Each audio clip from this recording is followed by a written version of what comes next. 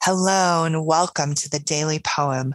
I'm Heidi White, and today is Monday, November 15th.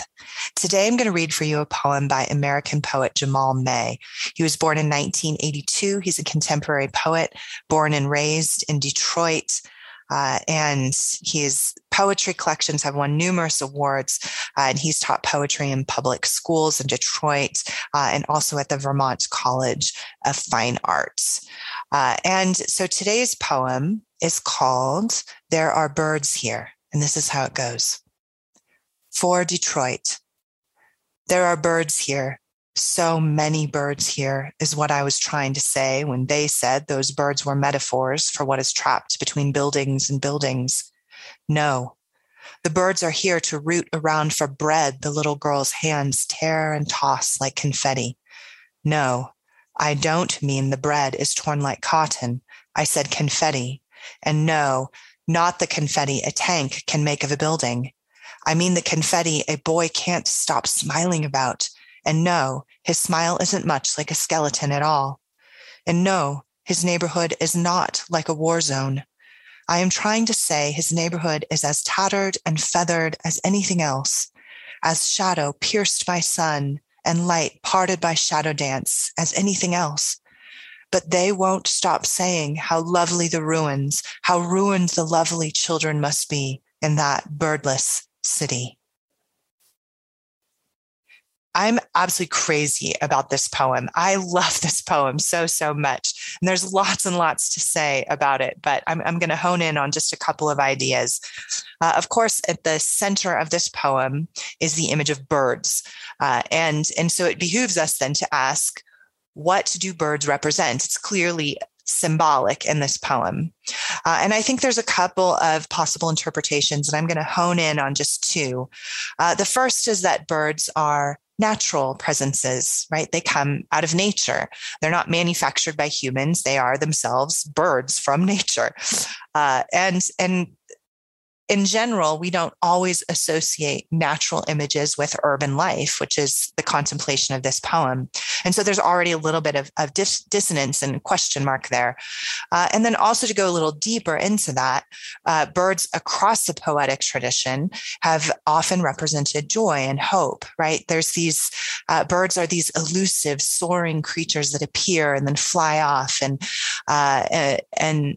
and they carry the weight then of this idea of soaring and elusive joy. And I think that speaks right into the heart of this poem. So then let's connect this idea of birds as this natural, elusive, soaring hope with the central contemplation of the poem, which is the city and urban life. The poem has a polemic or a combative tone to it. He keeps arguing with somebody, an elusive they, and what they say and what they perceive about urban life. And so putting those pieces together, we have then a perception of urban life as devoid and birdless, right? That final line of the poem, beautiful line, how ruined the lovely children must be in that birdless city, is something they say. And he's saying, no, the very first line of the poem combats that. There are birds here. So many birds here is what I am trying to say. So what he is saying, I think, in this poem is that the perception of urban life as bleak is flawed. He directly says that later in the poem. He says, I'm trying to say his neighborhood is as tattered and feathered as anything else.